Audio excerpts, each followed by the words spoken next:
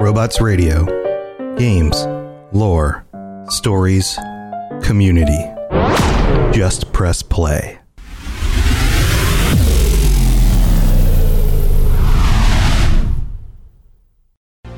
Robots Radio presents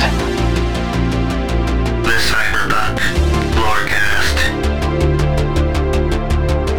Welcome to the Cyberpunk Lorecast, where style is just as important as substance. Welcome to the podcast where we explore the lore, news, and gameplay of the cyberpunk games and other dystopian worlds. I'm your host, Robots. Cyberpunks! It is time to do the Cyberpunk Lorecast dance. Here we go. And for people who don't have the video version of this up, you need to come watch us live on twitch.tv/robotsradio, 9 p.m. Eastern on Sundays. And the dance is done. Welcome back to the show, everybody. I don't know where that came from. Maybe it was just the awesome music at the beginning of the show, and Logan's making a really weird face. I am your host, Tom, or Robots, and this is Captain Logan with the most popular, more popular than the actual Sea of Thieves podcast by Rare podcast about Sea of Thieves. That's a weird roundabout way of having a title.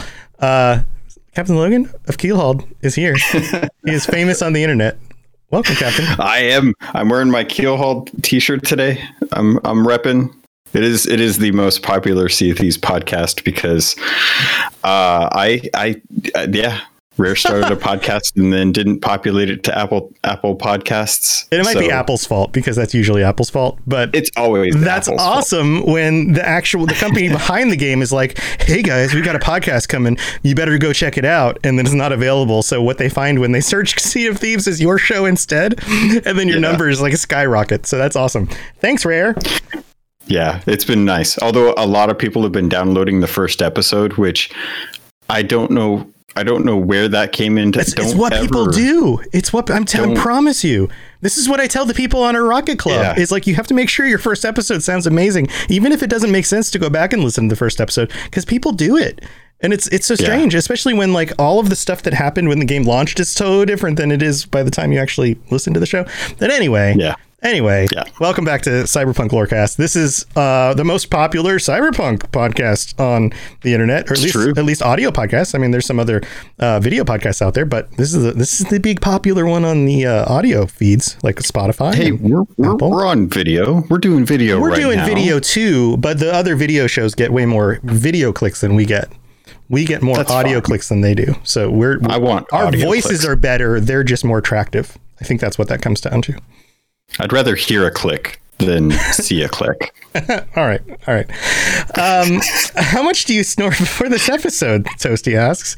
No, I just have my Diet Mountain Dew. That's all I got.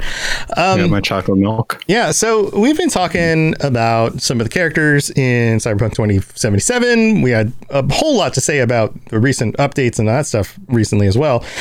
But because we were speaking about Panam on a recent episode, we were like, you know what? The Aldecaldos are cool, and they've got a really cool history.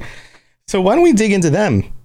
So here we are with a history of the Aldecaldos. And this is fairly long, and I pulled this summary up from the fandom.com wiki article about them.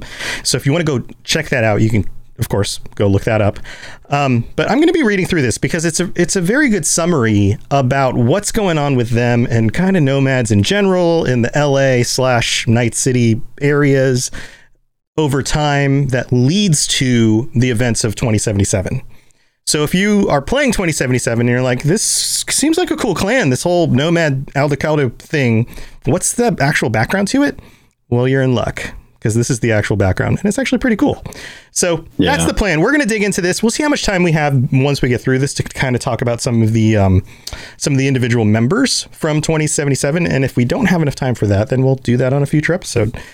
So here, let's crack open our books. Everyone get comfy, pull up an ottoman, put your feet up. If it's cold, turn on a fire. And if it's warm, turn on the air conditioner. Here we go.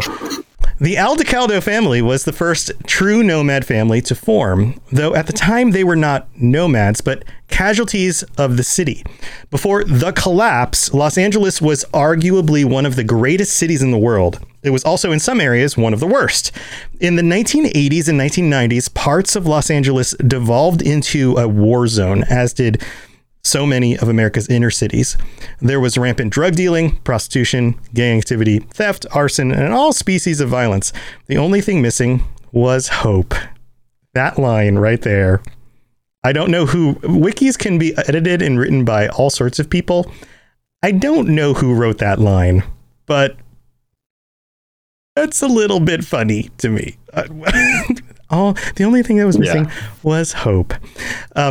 So as we know, things are rocky in the cyberpunk past. It starts to deviate from our world in the late 20th century. By the 80s and 90s, lots of problems in inner cities. No big surprise there. Los Angeles was not just where they made movies, it was also what they made movies about. The movies were about cops and gangs, the rich and famous, and the city that made the movies. They still have not made a film about Juan Aldecaldo, and with everything that has happened, they never will. Juan's story begins before that, before the quake took so much of LA into the sea. I love that. I love the idea that, like, in this future, Los Angeles falls into the ocean. So here we're presented with this guy, Juan Aldecaldo, right? Right out of the gate, we have, okay, this is who the Aldecaldos must be named for. This is the beginning of the gang / group / tribe, whatever, right? So it's kind of got a little bit of hint about that going on. So let's find out a little bit more about Juan. Juan started life as a migrant. He had a stable home life and received a decent education in the California school system. He went to college, the first of his family to do so, and received an engineering degree. From there, he entered the defense industry and tried to raise his family as best he could. There never would have been a story had things not changed. The defense industry took numerous hits in the 2 decades before the collapse. A lack of war and a lack of budget forced much of the industry to downsize, putting Juan out of work. Much of the extended Aldecaldo family depended on Juan, and he did what he could to help them, taking a job in a grocery to ward off collectors, selling his home to buy enough food. Pause. Hold on. Can you imagine being a college graduate working in the defense industry as an engineer and having to go back to doing something like working in a grocery store? Yeah. Just to get by? I mean, we're kind of at that point in our real life. I don't know about you, but yeah, I have a college degree. Doesn't do me any good in the job that I work in. I know a few friends that made it through college and got jobs in their industry, but I'll be honest, man, that kind of hits close to home. I feel for the dude, and it's not unfeasible. Degrees just aren't what they used to be, but to be in that position where he was and to have to lose that, like, yeah. I mean, and not just any degree. I mean, he was an engineer. This is a very finely tuned degree, you know. Well, engineering would be finely anyway. But there's a lot of math and, you know, training involved in being an engineer, and then to use none of that and go to doing something like groceries, you know, stuff like it's very tough to be in a situation where you've worked so hard your life to be, you know, at a certain place and then can't do that anymore. And you feel worthless. It's a very desperate kind of existence, you could say. Yeah. Yeah, definitely to lose your dreams after you've been working so hard and achieving them. And then just to have to feel like you've had to step back from what you wanted to do to take care of the family. A lot of people do have to do that, unfortunately. It's a great basis to have a story like this told, because it is extremely relatable in that aspect. Oh yeah, I'm sure we have listeners to this podcast who are listening to this and going, "Oh yeah, I've either been there or I'm there now." I went through a position where I've told the story a little bit, where I was at a very high level in a company in packaging, because I was a packaging designer, and then I was laid off and had a non-compete, and I couldn't work in packaging for a year. And so I had to go, do I just not work for a year, or do I do something else that I, you know, hadn't been doing for years before this? Like, what do I do? So I changed my careers at the age of like 36. So like you go through that, like it happens. So it goes on and it says, in spite of his efforts, the family spiraled downward into cheaper neighborhoods again and again until they were living in the city's worst slum. He implored his son and his daughter to remain in school and escape their bleak future. His daughter, Maria, was killed in a car accident the day before her 17th birthday. Super bummer. Super bummer. Yeah. His son, Raymond, greatly distressed by his sister's death, eventually dropped out of school.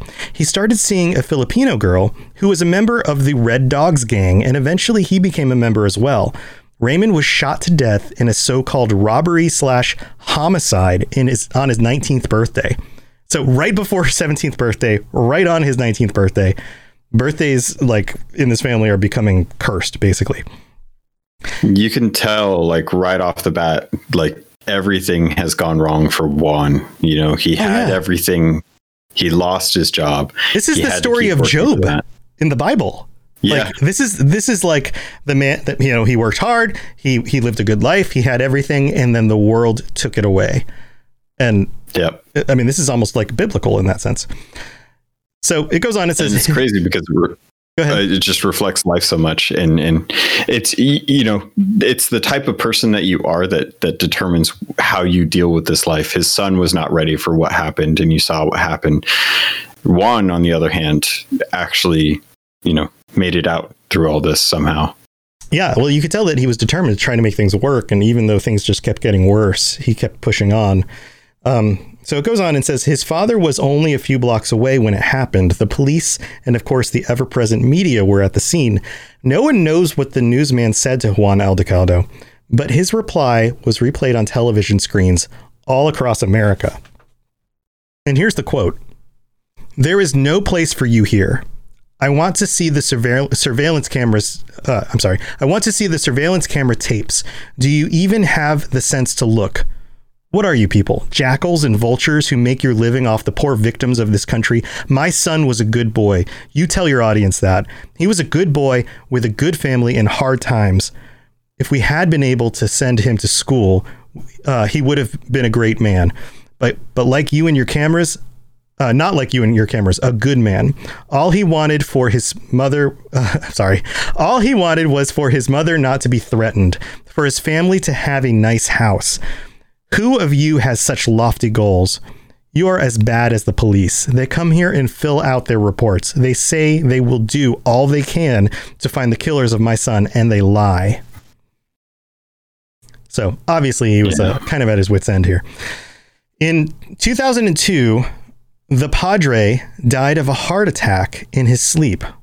So meaning his father, I believe. Juan struggled on alone, leading the family as best he could, and the Aldecaldos continued to prosper and grow under his guidance. He began seeking a successor as he grew older, though none would be found for a long time. Elders argued for an election, but Juan wanted no part of politics. He knew any type of internal competition would eventually ruin the family. Just before the Mexico City redevelopment contract was signed, Juan Aldecaldo suffered a heart attack. And though it set him back personally, he pushed the family forward.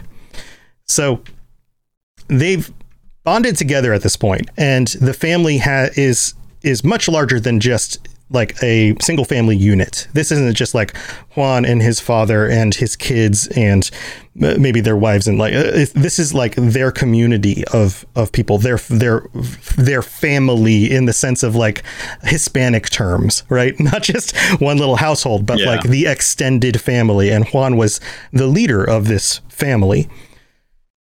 So then it goes on, and you could even call them a clan, because right here it says, the years in Mexico City were good for the clan. Juan's health improved. So they had moved to Mexico. They left LA. They moved to Mexico. And the family had time to consolidate and re-equip themselves. Though grisly in the beginning, Mexico City proved to be very lucrative as well. When the Walkers came across Mexico, they received help from the Aldecaldos and assistance moving on to other nomad families if they wanted it. The government was not happy with the Aldecaldos' action, and they tried to prevent the clan from coming back over the border. There were too many nomads, though, and not enough border guards. So they started working with these other travelers and helping other people out. And they kind of found their place in the world in doing this, but they also were on the outs with the Mexican government. You have any thoughts on this stuff so far? I've been doing a lot of talking. Want to make sure you get time to chime in. The one thing that seems really, really surprising to me, which isn't covered in the wiki here, is Juan's wife, which I'm really surprised about because it's not uncommon for parents to become suicidal when losing multiple kids.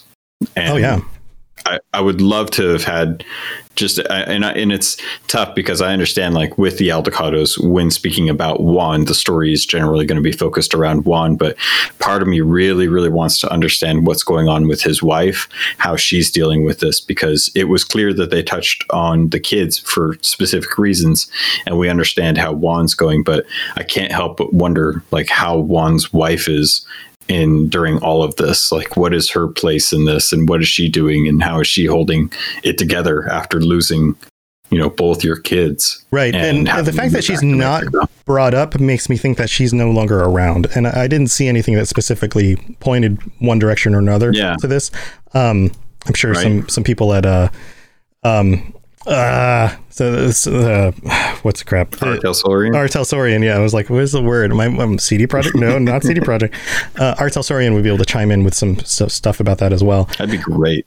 So it goes on and says, when the Aldecaldo clan returned to the U.S. in 2015, they brought a few extras with them. They brought the body of Juan Aldecaldo to be buried near his wife and children in Los Angeles. So yeah, she must have already been dead in Los Angeles, of course, by that time.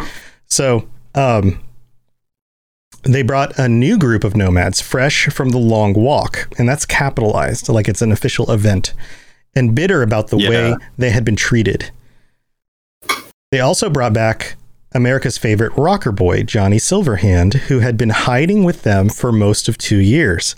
Their most telling change, however, was a new leader, a man named Santiago. Born in Los Angeles, raised in the clan, and tempered by dealings with the long walk, the charismatic Santiago was appointed leader at Juan's deathbed. For many years, he was simply Santiago, but now he was Santiago Aldecaldo. The Aldecaldos originated in Los Angeles and are one of the few well-known nomad groups of the West Coast. They make temporary camps in the desert, but never as a single group simultaneously. Their caravans operate in the Free States on the West Coast, where they transport passengers and merchandise over state borders in large, well-guarded convoys. Cyberware and other equipment used by the gang include reflex boosters and heavily modified cars and bikes. So this is the part that we're a little bit more familiar with, once we catch up to this point in the story. Sources of income include, in addition to scavenging and hiring themselves out for manual labor, Aldecaldos also engage in bootlegging and transporting stolen goods. Some clans and families focus solely on smuggling and delivering their packages all along the Nomad Trail, all the way to the twin crime cities, which are Chicago and Phoenix. So I love this stuff because it points at other things that we absolutely need to dig into at some point, like the twin crime cities. Like, what's the deal with Chicago and Phoenix?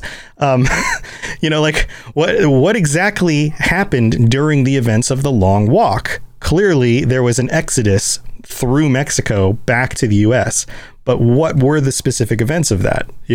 There's a lot of extra stuff here that we could dive into in the future.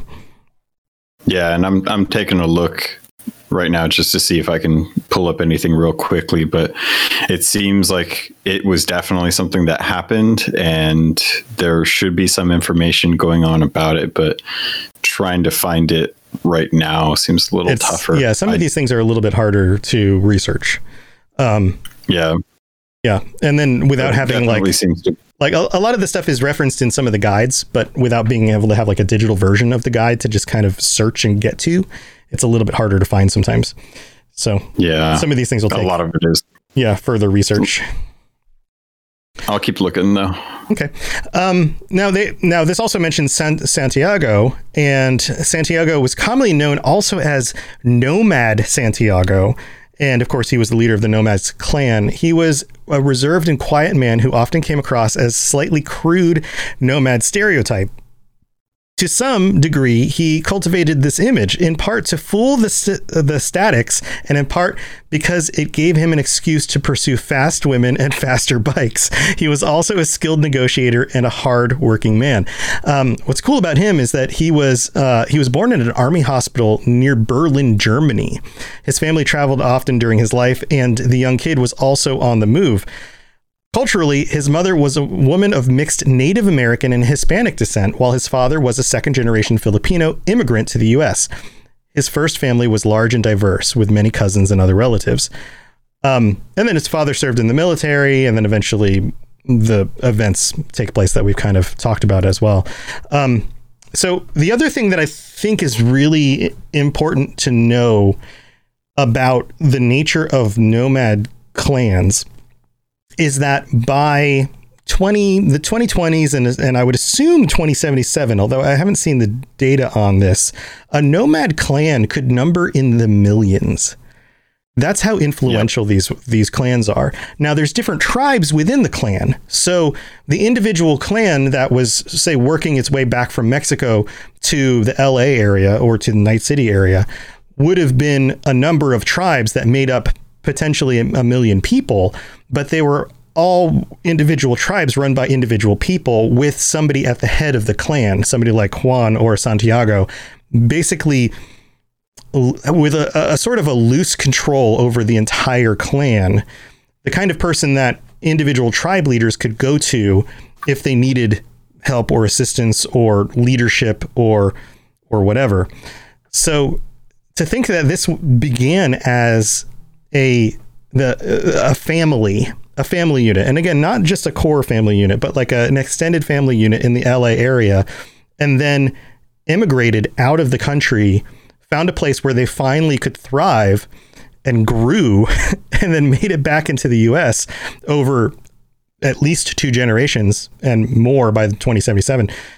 It's really interesting. This really cool concept. What do you think about that? I love it. I was able to find a little bit of information on the long walk home. Apparently, this was a result of the Second Central American conflict ending, where that was a war that was going on down in South America and Central America. And once that happened, that was what caused over 1 million nomad contractors to be abandoned in Central and South America. And that is actually what causes the quote unquote long walk home. And that's actually from one of the books, Neo Tribes, from Artel Sorian. So it looks like it was a side booklet that just kind of offered different story and where that kind of comes into. So that sounds like something where the reason the Aldecaldos moved in was because of the ending war from Central and South America. Yeah. They just moved back up to the northern America to try and find some sort of work. Right. Yeah, so this is the environment that somebody like Pan Am is growing up in, and you can imagine after a history of a few generations dealing with hardships, being out on the road together and bonding, that the bounds of this tribe, of this clan, are in some ways much more similar to a family. Like that, they call themselves a family. There's this sense of like, if you're in a gang, you're in a gang. You're a gang member for doing whatever the gang tells you to do. And if you've got a way out and the gang sucks, you take your way out, right? If you're part of a corporation and you can get out of a terrible situation or get hired by another corporation and make more money, then you're going to take it. You're not bound to the corporation more than they're able to bind you themselves. But in the sense of a nomad clan, that is part of your identity in a very core way, because you're born into that clan, or you are saved by the clan. And then you find it as a refuge from the dangers in the world out there. It is the place that you find identity in. It's the place that helps you survive, that gives you companionship and a will to move on, especially in a dangerous world like this. So it's kind of the antithesis of, say, a gang or a corporation in that sense, that like you join a gang because you're desperate, but you don't necessarily love the gang, you know? kind of just I think it deal depends. with it. I guess it depends, but I feel like it's one of those things where like you love it until they cross you and then you're like, screw you guys. There's no feeling of like, right. There's no feeling of like, well, I should make amends because they're my gang. But when it's your family, you've got this feeling of like, but they're my family. But they're my family. Yeah. They're my tribe. I want to offer up a food for thought. When you think of gangs, you think of like Italian mobs, and a lot of those are based in families. That is more like a family, though. Like a mafia is more of a family than a gang is. Like the loose term gang, and I guess it depends on the gang, though. Right? Because I feel that in Night City at times. Yeah. You know, if you're talking to Jackie, he is with, like, gang members come to his funeral, but they are family to him. They are his brothers. They are his sisters and stuff. And Padre acts as that father figure for the gang. And there are repercussions to crossing the family, no different than with the Aldecaldos. The Aldecaldos will kick you out of the gang if you bring harm to the clan. And that's a lot of where the strife between Panem and Saul come from, is the differing opinions of who's right in the situation, who's the leader, who deserves to be the leader, and who's looking out for the best interest in the clan. So if it were, say, and I don't see that with like Maelstrom, for example. Like Maelstrom is a perfect example of a gang. Right. It's just a group of ruffians. Right. It depends on the group. Stealing. It depends on the group, right?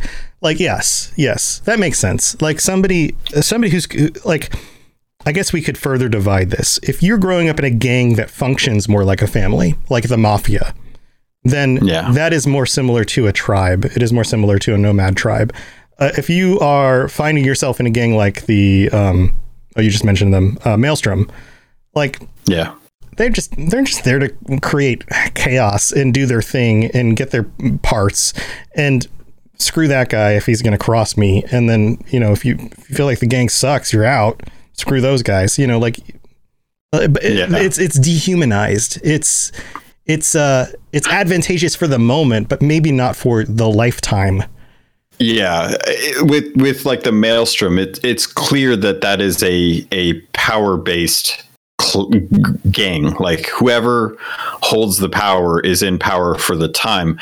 Whereas even if, say, like with other gangs like Tiger Claw, like, there is a power hierarchy, but there is a respect that is built to really kind of help reinforce that power. So sure, the leaders of the Tiger Claw may not be the most powerful, but they are definitely the most loved and influential. Right, they're most respected. Yeah. So that's where like the strength comes from, the respect and the hierarchy built into that family in that gang. Whereas with Maelstrom, it's whoever can beat the next biggest guy is going to be the leader. Now, do you feel like some of these situations, if you are, it's almost like a feudal system. If you are in the family, then the gang feels like family. If you are a hired thug, if you're just like a thug who found the gang, then you play by the rules of the gang, but you don't necessarily feel like it's family the same way. For example, somebody like, even if it's a corporation, like you take Arasaka. If you are part of Arasaka as the Arasaka family, even if you're extended family, there's that sense of like, this is my family. This is my family business. This is what we do. This is who we are. But if you're somebody who just got hired out of college,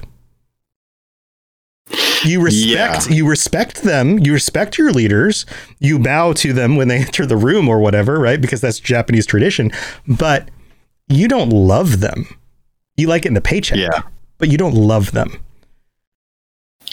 So I was thinking about this, and I pulled up the list of like corporations and gangs in Cyberpunk, and I definitely get a sense that much like the Aldecaldos, being a family gang, the Wraiths are much more of a Maelstrom gang. Right. Yeah. And you see that with like Like the Sixth Street gang is much more of a gang, Right. whereas like the Valentinos are much more of a family gang. Yes. Yeah. So I wish we had a word that really defined that. Like the closest thing we could, it would be like a mafia versus a gang.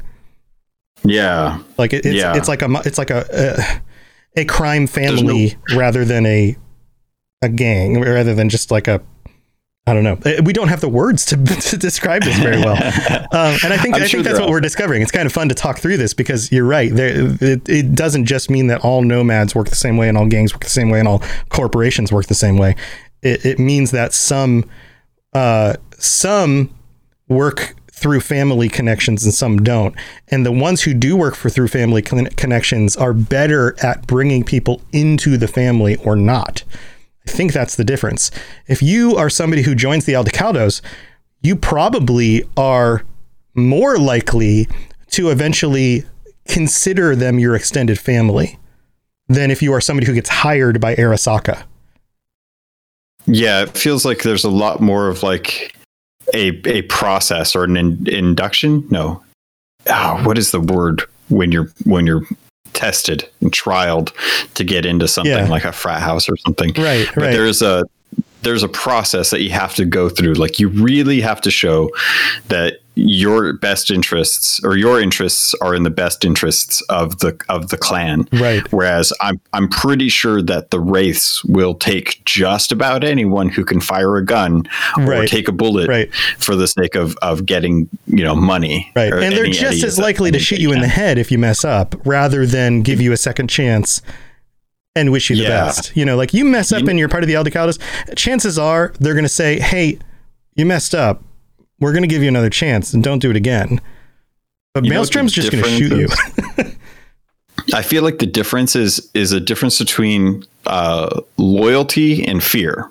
Mm-hmm. One clan, a gang, can rule with fear, and it's just whoever the most powerful person is at the moment that controls it. Whereas with loyalty, they have a designated leader, and you work to believe in what the leader believes is going to be the best for the gang or the clan. And those are like the two different groups like that you have to look at and say like, okay, well, what does this clan believe in? Do they believe in the strongest survive? And it's just out of fear that you don't want to get killed by the guy that's in charge? Yeah. Or do you believe in the guy that's in charge and girl, whoever? I'm not trying to, label anyone, but you just believe that the person at the top is the one that's in charge, and you believe in their goals for the clan. And I think that's the biggest difference that I see with Aldecaldos is it feels like they really are true to what Juan in his life was like, where it was based around family. It was based around helping each other. And while other gangs may help each other, it is definitely one that was forged around love and compassion compared to fear and hatred towards others. Right. And it feels like you can become an Aldecaldo even if you aren't a nomad like V. Like if you're born a street kid, it doesn't matter if you were born a street kid, because by the end of the game, you're generally inducted. That's the word I wanted. You're generally inducted into the Aldecaldo group. Whereas with, any other gang, there's a good chance that you would have to prove yourself, it kind of goes back to that discussion that I keep bringing up every friggin' time I get a chance is I wish we had a way to choose what gang you wanted to be in. Because I think that there was a good opportunity for you to have to make that light and dark side with your V character. Did you want to be feared in Night City? Cool. Maelstrom's the gang to join up with to get that done. Did you want to be held in honor by your peers? Then Aldecaldo is a really good gang, or Mox is a really good gang to join for that. And it feels like the heart of it is there because they're pulling from Martel Sorian's source for this, and the actual game is just like a couple feet back from where where it could be, to bring it up to where you feel like you're really going to be able to link into that sense of feeling like an actual Aldecaldo. Like when I remember playing through the game, and when you actually get the jacket, I put that jacket on so quick. I was so happy to get that jacket, because I'd been through so much with the Aldecaldos. I was like, yeah, let's do this. I feel like I want to help and protect these people. Mm-hmm. And it was such an intense moment for me, just to be like, this is actually happening. Like I'm being brought in. I don't feel like I should be brought in. I'm from Night City. Like I'm just a street kid, but for some reason, these people are taking care of me, and I feel like I have a place and a purpose now. And it meant so much to me when it happened, that I was just like, oh, this is a beautiful moment. I want more of this. But you look at the history, and it just goes to show that that's what they do.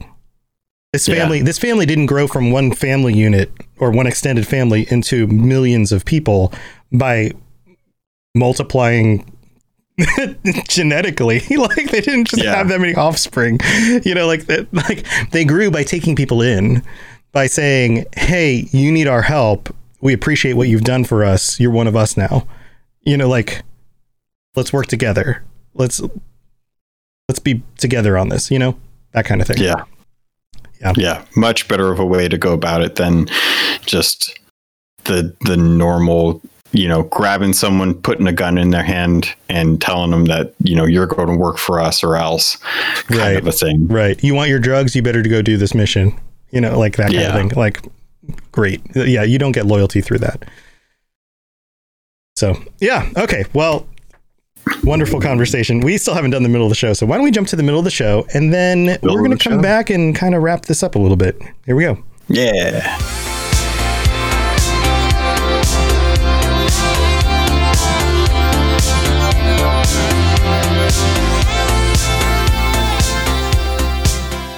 So it's the middle of the show, and we already have two new... Hey, Tom. Yeah. You know who I love?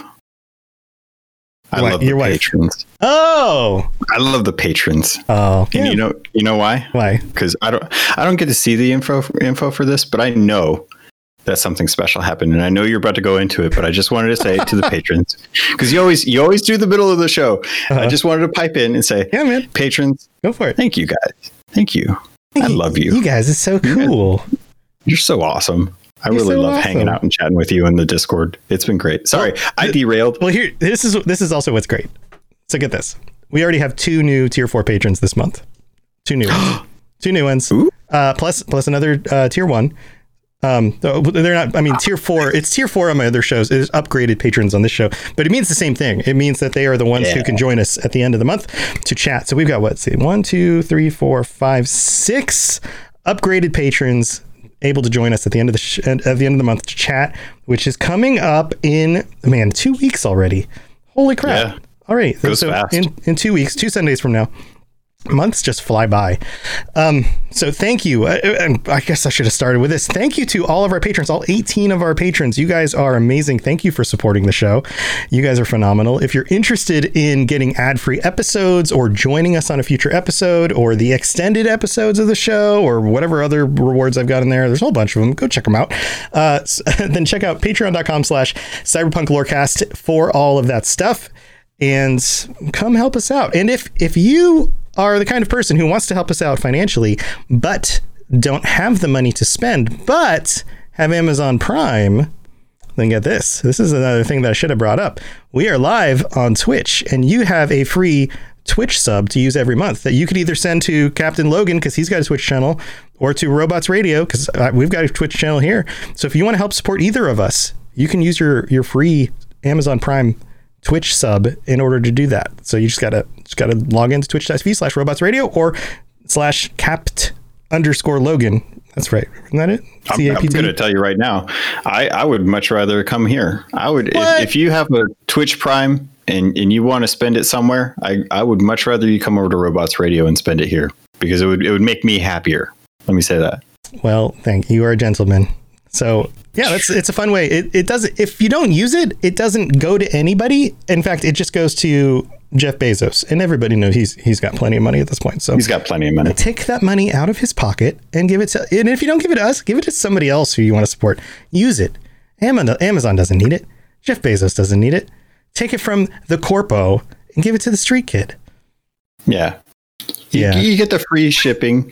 You get the cool shows. Take that allowance and spend it wisely. Right. On Robots Radio. There you go. All right. But again, thank you to our patrons. You guys are the best. Let's move on with the rest of the show. Yeah. In a world where solid-state electronics and vacuum tubes are still meta, people never stop loving atomic-powered everything. A chosen 500 stepped inside a subterranean vault to be spared the nuclear horror of the inevitable Great War. 25 years later, they emerge after the fallout settles to retake Appalachia. Among them, two former rivals whose blood feud will tear West Virginia apart in their epic struggle for survival. Chad, a vault bro who has a strength of 15, an intelligence of 2, and is a complete wasteland dickhead. Simon, a complicated anti-hero who chooses light and hope, but accidentally becomes a cannibal and wakes up naked and afraid with a Scorch Beast queen after a date goes terribly wrong. What? I mean, it's a wild wasteland, right? This dark humor radio drama will have you driving off the road and crawling out from under the fallout. 2 men, 1 wasteland, and so many nukes.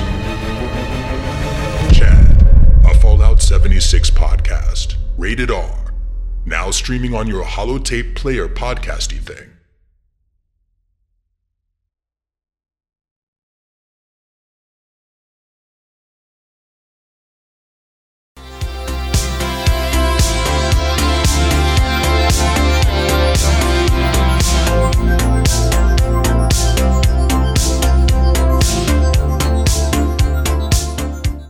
So we're back, and I don't think we have quite enough time to adequately go into all the people we want to talk about who are members of the Aldecaldos, but we can discuss a little bit more because we're, like always, or like a lot of times, trying to put ourselves in the shoes of these people, right? Trying to imagine what it would be like to be Juan and having to deal with the Job situation from the Bible where he like loses everything and has to find a way out of that and ends up building this organization of people who are in need, helping each other out is basically what this becomes. And even though it's against the laws of the people, the area they're in, they're still doing what they need to do to survive in a terrible world. So in some ways, they're still working towards the good.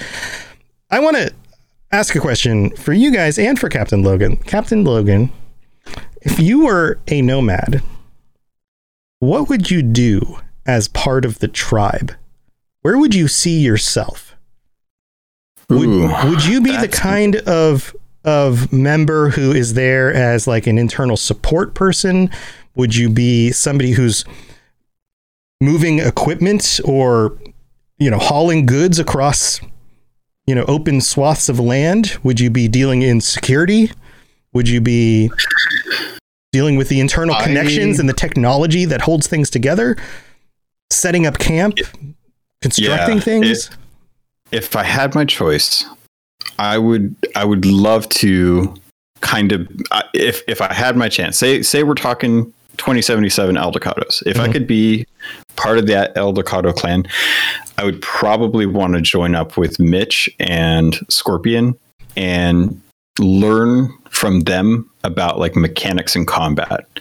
Because I think the stuff that really makes or breaks the Aldecaldo clan is the vehicles. And I've always wanted to be a gearhead. I've always wanted to learn more about cars, and I would probably want to take that opportunity to be like, teach me how to fix these vehicles, because they are the lifeblood of the clan. And without vehicles, you really are kind of left out in the lurch in nomad land. You really don't get an opportunity. So I would actually really love it if I could become a mechanic and start to learn how to mess around with that, learn how to clean guns, things like that, and kind of do something that is outside of my actual world life right now, and just take that opportunity to really pick up like an interesting skill. Because after spending time with Scorpion and Mitch in game, I really did I really felt like they were the type of people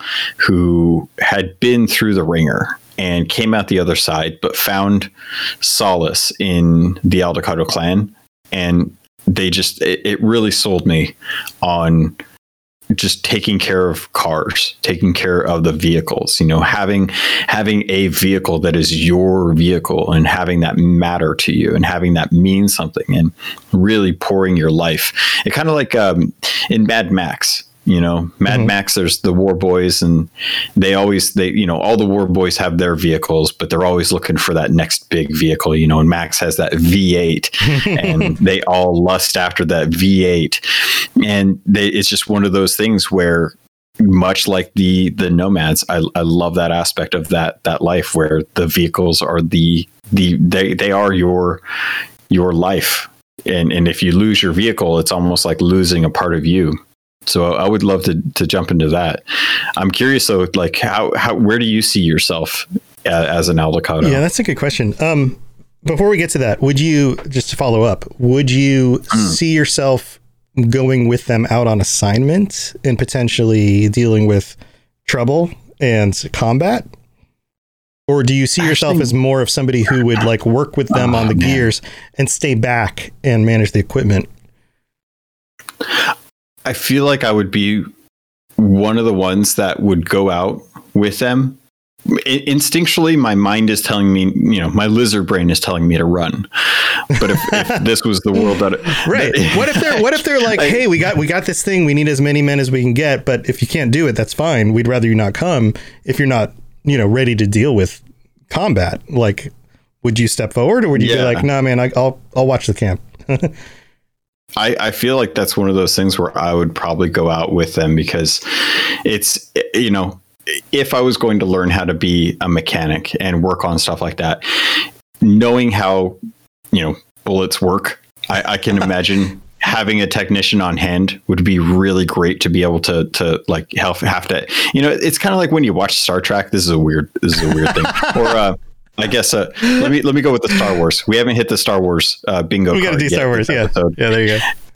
When you watch Han Solo and Chewbacca on the Millennium Falcon, they're more than just smugglers. They actually are kind of nomads in a way, because whenever something happens to the ship, they're constantly the ones that have to fix it. Right. And I feel like that is the life of a nomad. Like, you have to know how to fix that stuff. Or, if you're driving somewhere and your car breaks down, there's no one that's going to help you.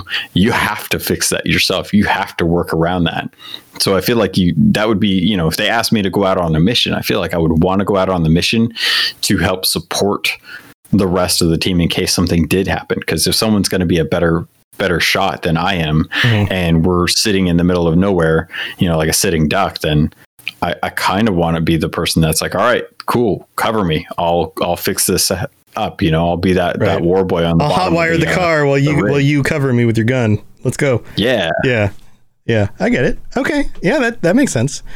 All right. So going back to you. I feel like the younger version of me would be much more gung ho about going out in the field than the older version of me. Like, having played, it was only a year and a half ago, I played some, what is it called? Where you shoot each other with the little things that splat. Splatoon? In real life. Paintball. That's the word. Okay. Yeah. I played some paintball. We my team at work, we all went out for like a work bonding session. So we all played paintball and shot each other up. There were like 6 of us. So we had these like 3-on-3 teams through these actual, like, this was a legit paintball place in like the middle of Florida. So they were we're dodging behind like broken down buses and like there were these big iron canisters like you would see in video games, big drums, right? And you duck behind them, and then you like over the top, and then you duck, and then you hear like pong pong pong pong pong. It's like the the paintballs are splatting against the drum, and you're thinking, man, that was almost me. Whoa.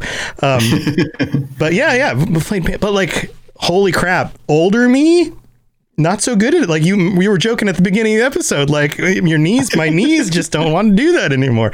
Like after you play that for a little while, it's tough. And it's actually really one of the things I didn't think about is, and this is probably from playing a lot of video games, is that the ability to aim at a target and move at the same time is actually very difficult. Yeah. It's a lot harder than you would expect. So like you think, oh, I'm going to run from this cover to that cover and I'll shoot over there while I do it. No, you won't. No, that's not going to happen. You're not going to pay attention where you're going. The land's not going to be straight. You're going to trip over yourself. Like it is a very difficult thing. There's a reason why people train a lot in order to go in the field with a gun and do it well, because it's very difficult, right? Not to mention if you're undercover, how to know when to peek out or not, or, have a distraction or communicate with your teammates in order to make sure that they can grab the attention of the other team so that you can get around the other thing and take a shot at them. Like it's very, very coordinated and very difficult. Okay. So young Tom would do that. Tom might do that. We're talking to old Tom now. So old Tom. So older Tom would, I think I would be somebody who would, like, I know we do a podcast, so of course this would be like the go-to joke, but like be the guy who manages the radio station. Or what actually makes more sense, though, I think, is we don't hear a lot about the psychology or religions of these groups, but that a group of nomads have to believe in something.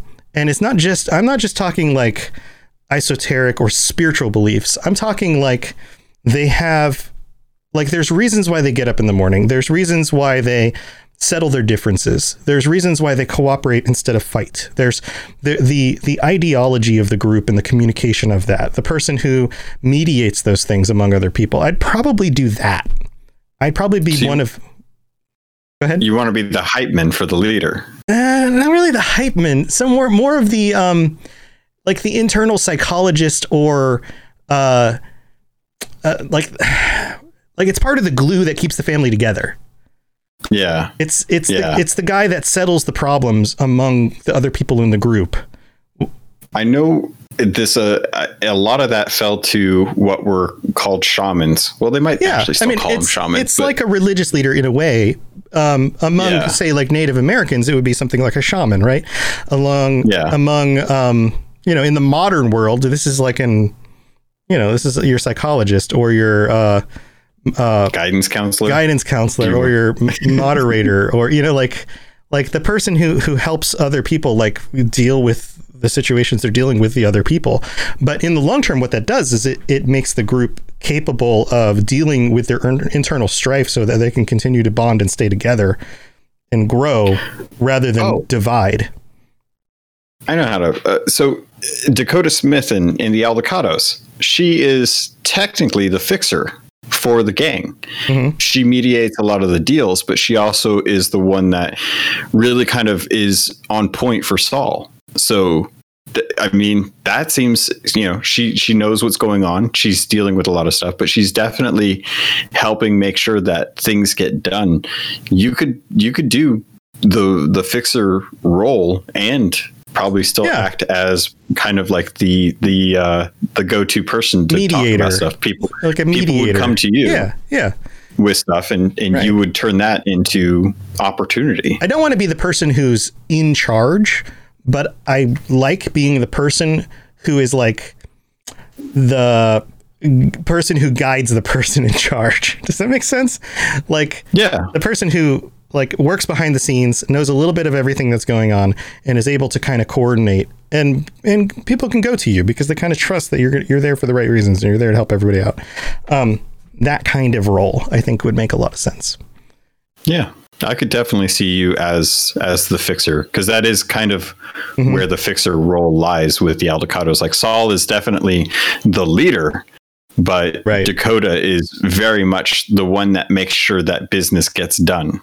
Saul's just the one that lets everyone know what's going on with the rest of the family, whereas Dakota is the one that's kind of being like, all right, cool, I'm glad you want to do that. Here's the best way that we can do this based on the information that I've heard from stuff coming around. Right. Yeah. I'd much more rather be in that position. That's cool. That's boring, but cool. But younger me would have had a history out with my guns and stuff. Because I'm a really good shot. That's the other thing, is that like I'm a really good, like I'm a really good shot. Every time I've gone out to like the shooting range with my buddies, they're like, how many times have you done this? And I'm like, not very many. And they're like, why do you shoot so good? I'm like, video games? I don't know. Only experience I have with that is the few times I went out camping with people with buddies in Alaska, and we would shoot cans and bottles in the woods. That's all I got. Yeah. But I have a fun story. The first time I went out with some friends and tried shotguns, we did clay pigeons. Oh, which was super cool because those things just go and then they just, it's really cool. So yeah, first time out there with a shotgun, borrowing my buddy's shotgun, like he would take some shots and you would get 3 shots with that shotgun because it would chamber and then keep 2. I don't know, but for some reason that you could shoot 3 times and that was it. And you would see two pigeons go up. And me and 2 buddies who had done this number of times and I never shot a shotgun before, and I like swept the floor with them. Like I got almost every shot, like at least within my 3 shots, took out both clay pigeons. Like, and they were like, all right, Tom, when the zombie outbreak happens, you're going to be on our team, right? And I was like, yeah, man, sure. Yeah, but like, protect Tom at all costs. Like, I guess I'm the gunner. Tom coming to save the day. Yeah, no, it was weird. Now moving funny. And doing that, no good. Nope, I will fall on my face. I just need to be like a sniper in a perch somewhere. That's my job. Yeah, that's fair. That's fair. You know what? A fixer could do that too. Fixer could have that job as well too. You just get to hang out in one tower and get to watch everything that's going on and act as backup with Overwatch and just kind of chill. Yeah. I'll be like the nerdy info guy in the back. All right. Well, now that we figured out who we are, who would you be, listener, watcher? Who would you be if you were part of a nomad group? What would be your role? Bullseye says, I'm a corpo god. I don't know how that fits. Where does the corpo god fit? This was an answer from, this was a thing from previously when we were talking corpos and stuff. That's been there for a little while in chat. Fine. But yeah, I want to hear, I want to know who would want to be leader of a group like that, because that is a tall responsibility. Yeah. That'd be interesting to find out who in our midst feels like they are a leader enough to take an entire clan on. Silver King S4 Sam Silver King in chat says the cook. You want to be the cook? Hey, everybody needs a cook. That's true. And that guy doesn't have to take a bullet unless your camp gets invaded. So it's true. You're the one taking bullets out of things. That's right. Chickens, and if you can find them, whatever out there, whatever's still alive out in the wastelands. I don't know. Do you think a cook would be a good surgeon, like a field surgeon, not like a as like a secondary ability? Yeah. Hand skills, the ability to look at something bloody and not barf all over the place, not get sick. Yeah. I was just thinking tabletop knife cyberpunk, skills. like If because Vic is he's like a boxer and a Ripper Doc. I just wonder if a Ripper Doc would make for a good cook somewhere. Potentially. Random thought. Yeah, potentially. I could see those two things going together a little bit. All right. Well, thanks for joining us, everybody. Logan, what else do you have going on other than your most popular Sea of Thieves podcast on the internet? Well, the most popular Sea of Thieves podcast on the internet is recording an episode today, and we're going to be talking all about the second most popular Sea of Thieves podcast for now, the actual rare Sea of Thieves podcast. They kicked up their podcast. I'm really excited for it because they have full access to the devs that I want to talk to. So I get to hear from the people that I want to ask questions to. So that's kicking up, and we're season 2. Season 2 is actually starting for Sea of Thieves on the 15th of April. So folks are going to be looking forward to jumping back into that. I'll be covering all of the juicy news that comes along with it that we know of for now, and probably have a review of it next week. But we're actually going to be doing in my Patreon group, we're going to be doing a watch along of Pirates of the Caribbean through Discord. Nice. Somehow. in a very legal fashion. So my Patreons are going to be joining me up, and we're going to be sitting down and doing a MST 3K kind of Pirates of the Caribbean watch along this coming weekend. So I'm looking forward to that as well too. But sweet. Other than that, yeah, a lot of good discussion in our Discord. I don't know if you've been following the photo mode, which has turned into the is Carrie gay or not, which is been really entertaining. Yeah. Okay. Yeah. I was thinking Sea of Thieves Discord. Yes, our Discord. Yes. Cyberpunk. Yeah. Yes. Yes. Yes. Our the whole Cyberpunk like, Discord's is he gay? Was he originally gay? Is he bi? Like, yeah, all of that conversation. Really good discussion going on there. Yeah. Really happy to have that. So that's where if you don't want to find me on Sea of Thieves and you want to come talk to me about Cyberpunk, I'll talk Cyberpunk all day in the channels, the photo mode. Well, Robots Radio, Cyberpunk. Discord, Cyberpunk channels. Yeah. Yeah. I guess photo mode as well too. Now that we've kind of hijacked it, we need more photos in there, if anything. But yeah, that's it. Yeah, take some cool photos. Show us your V's doing awesome stuff. We'd love to see it. Yeah.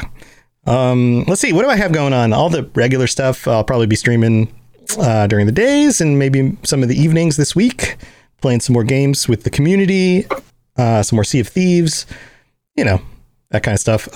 Also, the Robots Radio Rocket Club. If you're interested in starting a podcast and want to get it launched the right way, then you can come check that out, and I'd be happy to work with you. We've got 10 individuals doing awesome stuff with we had one of our shows just hit 3,000 downloads.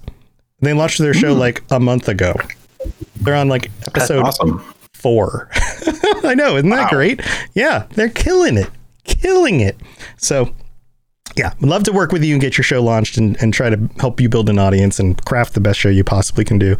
So check that out, robotsradio.net/rocket-club. And other than that, we've got a whole bunch of Lorecast podcasts for you to check out. Everything from Fallout to Elder Scrolls to Mass Effect, which comes up next right after this podcast, after a little break in the middle. So we'll be talking more Mass Effect stuff. And man, I'm looking forward to digging into the Legendary Edition when that comes out in May. When is that? May 20 something, 20, something like that. I can't wait for that. Oh, can't wait for that. Legendary Edition launches on May 14th. Wow. Oh, it was close. That's almost. That's just a week after my birthday. Nice. Mass Effect is so good. All right. Such good, and the show's great too. Actually been loving the show. Yeah. That's like one of the things I've been listening to at work. So definitely if you guys love Mass Effect, definitely jump in and start getting some of that deep dive. Lore. Yeah, we're talking about Krogans today. It's going to be awesome. Ooh. Yep. Good stuff. But that's what we got going on. And we'd love to see you on the Discord. So come say hi. We're on the Twitter, wherever you guys are. Come say hi. So we'll see you next time. Until then, stay safe in Night City and figure out what you would be if you were part of a nomad tribe, because we want to know. All right, guys. See you later.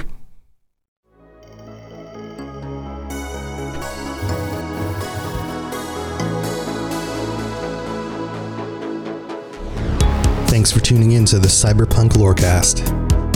This show is a part of the Robots Radio Network, smart podcasts for interesting people. If you'd like to help support the show, please tell a friend and leave a 5-star review on iTunes. If you'd like to get in contact, please send an email to cyberpunklorecast@gmail.com or follow us on Twitter at cyberpunklore. Also, join the community on the Robots Radio Discord. The link is in the show notes. The music on the show was written and performed by The Midnight and was used with their permission. Go check them out at themidnightofficial.com. Until next time, stay safe in Night City. We'll talk to you later. You've been listening to a Robots Radio podcast. Smart shows for interesting people. Check out all the shows at robotsradio.net. Do you like adventure? Yeah. Do you like laughing? Yeah. Would you like to listen to a group of people you don't know play D&D and reference retro pop culture you vaguely remember? Excellent. You're going to love Committee Quest. We play D&D in the world of Amarin. We use adventure modules and supplements made by people in the community. We also have a sweet synthwave backing track. Come and join us on our adventure. Volume 1 has been completed. Volume 2 coming the end of January. You can find us on iTunes, Podbean, or wherever you get your podcasts from. Hey there, my name's Jameson, or Big Cat. And I am Brenna, or Mother Goose. And together, we are the hosts of the DL, Weekly Gaming News. Each week, we bring you the top stories from last week, as well as something you might have missed. Our goal is to start a conversation about what's going on in the world of gaming.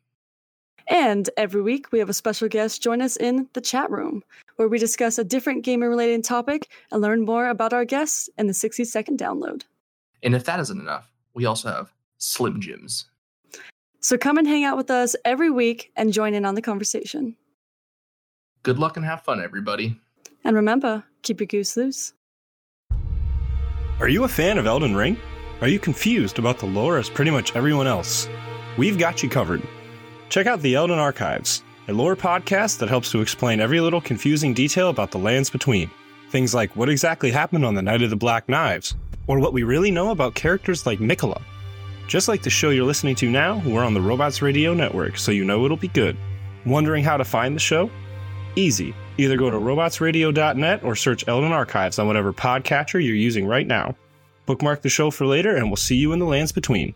Again, that's The Elden Archives, a FromSoft Lorecast available everywhere.